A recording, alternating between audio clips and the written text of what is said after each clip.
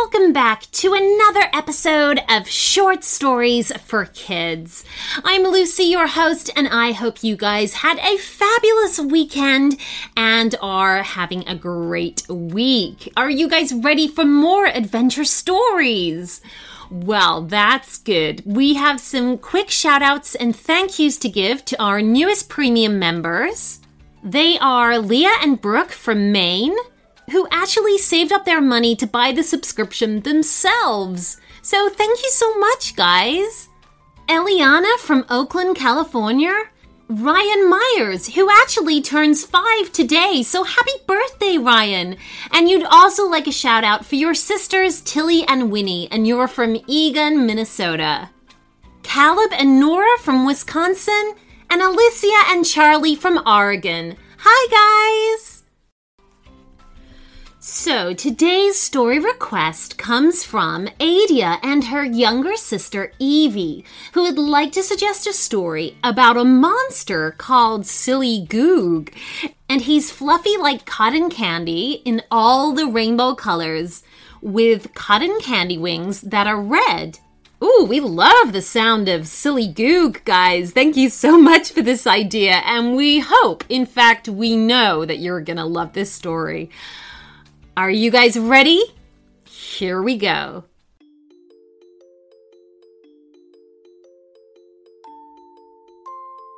Throughout the North, there was one name that filled everyone with fear. A fearsome beast said to gulp down children whole. People spoke of it having terrifying claws and teeth like broken glass. Worst of all, the monster was said to be so horrible to look at that anyone gazing upon it would not be able to stop themselves from screaming. Its name was Silly Goog. Everyone lived in fear of Silly Goog. They were terrified of it coming down from the mountains to terrorize their homes. Nobody wanted to go into the mountains and confront the monster. Nobody dared. Adea and Evie had grown up with stories about Silly Goog. At first, like everyone else, they were frightened of this fearsome creature, but in time, their feelings began to change. "I'm not frightened of Silly Goog," said Adea. "He never comes down from his mountain." "Yeah," agreed Evie. "Everyone should just forget about him." "But they won't," said Adea. She had bigger ideas. "I think we should take care of this Silly Goog once and for all." Evie was shocked by her sister's words. "You don't mean us going up into the mountains? Why not? Nobody's even seen this Silly Goog for so long. He probably doesn't even exist anymore." "Maybe he never existed at all," said Evie, getting into the swing of Adea's thinking. "He's probably just a myth or a story told to frighten children." "Yeah, that's it," agreed Adea. "And just think, if we can prove Silly Goog isn't real, then everyone can live happier lives." Evie thought about this for a moment. "But what about if Silly Goog is real?" Adea looked at her sister straight in the eye. "Then we must defeat him," she said. So the two girls put on some warm hiking clothes, stout boots, and packed a backpack, each full of supplies, and headed off for the mountain. It was a beautiful, clear day with a powder blue sky as they climbed the foothills at the mountain's base. They'd long since passed the last human settlement in the form of a tiny farm. Now, there wasn't a single human between them and the mountaintop. Up and up they climbed. The path became steeper, with loose stones that made walking difficult. When they'd set off, both girls were feeling determined and confident. But now they were so close, doubts began to creep in. "If Silly Goog is there," said Evie, "how will we defeat him?" Adea wasn't sure of herself now. "I don't know," she said quietly. "I'm sure we'll think of something."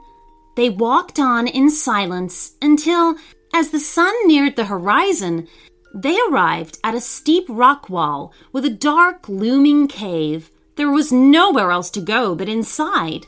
The girls took one another's hands and stepped in. Each step they took was slow and cautious. In their imaginations, every echo of their footsteps became Silly Goog, leaping out to gobble them up. But onwards they went. They were expecting the cave to get darker the further they went in, but instead it curved back towards daylight. Adea and Evie emerged somewhere on the other side of the steep rock wall into what was most definitely a garden.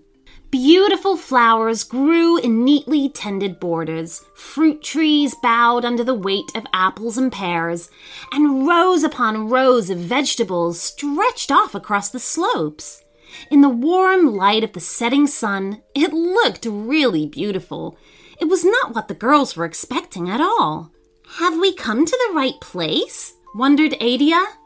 Movement between some tall green bushes caught the girls' attention. The gardener of this beautiful space appeared, carrying a garden fork and a basket full of freshly picked vegetables. He was round, very fluffy, and colored like a rainbow. 2 small, fluffy red wings sprouted from his back. "By Jiminy!" said the strange gardener, dropping his basket in surprise. "Where did you 2 come from?" "Oh, we're ever so sorry," said Adea quickly. "I think we're lost." "Lost?" said the gardener, suddenly concerned. "Oh dear, well, we can't have that. Where were you trying to get to?" "Oh, we've come to defeat a terrible monster," said Evie. "It's got big teeth and claws," added Adea. "And eats children whole," Evie continued, much to the gardener's horror. "It's called Silly Goog," Adea said. "But," said the gardener with a frown, "that's my name." "That can't be right," said Evie. "Silly Goog is a scary monster." "Everyone knows that," said Adea.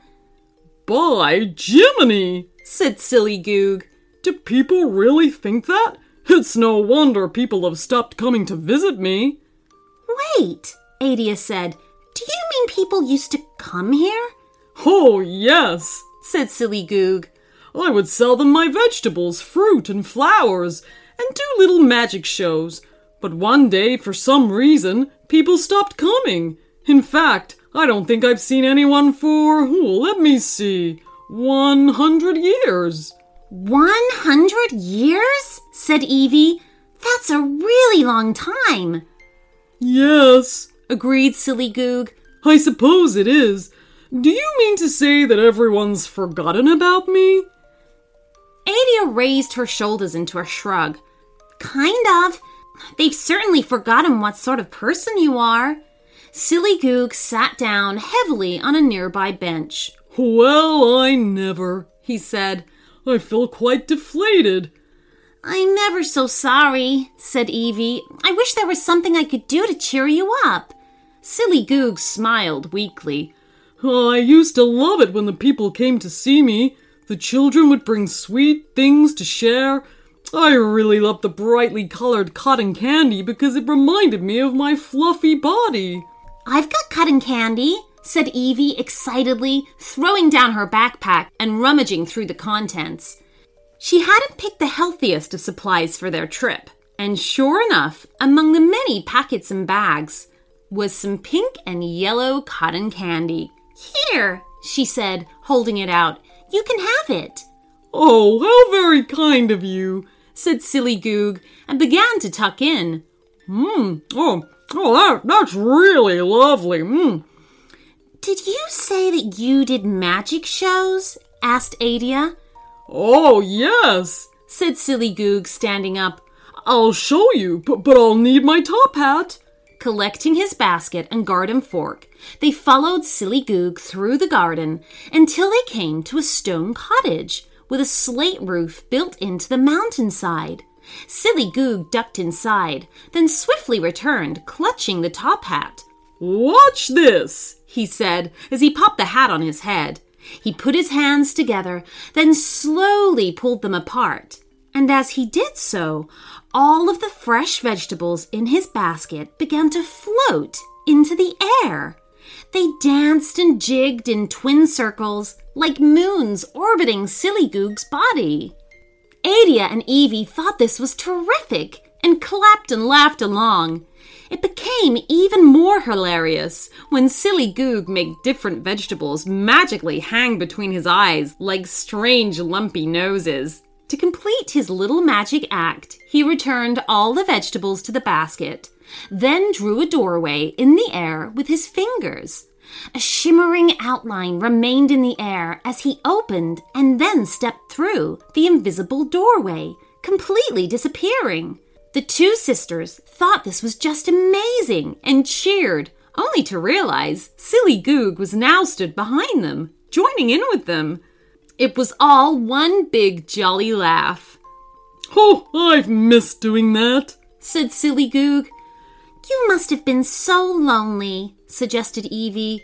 Silly Goog nodded. "Yes, I was. I have my garden and I talk to the flowers and the insects and the birds, but, well, they don't tend to talk back." "I've got an idea," said Adea. "Why don't you come back with us?" "Oh, do you think that's a good idea?" said Silly Goog nervously. "Doesn't everyone think I'm a monster?" "Well, we'll show them you're not," said Adea. "We'll put on a show, and you can make everyone smile." "A magic show," added Evie. "Well, I suppose I could," said Silly Goog. "And then maybe people will be happy to come and visit me again. But look, the sun has set, the stars are out, and it's getting cold. Come inside and have some dinner, and I'll make up somewhere for you to sleep. Then I can come home with you tomorrow." And so that's exactly what they did.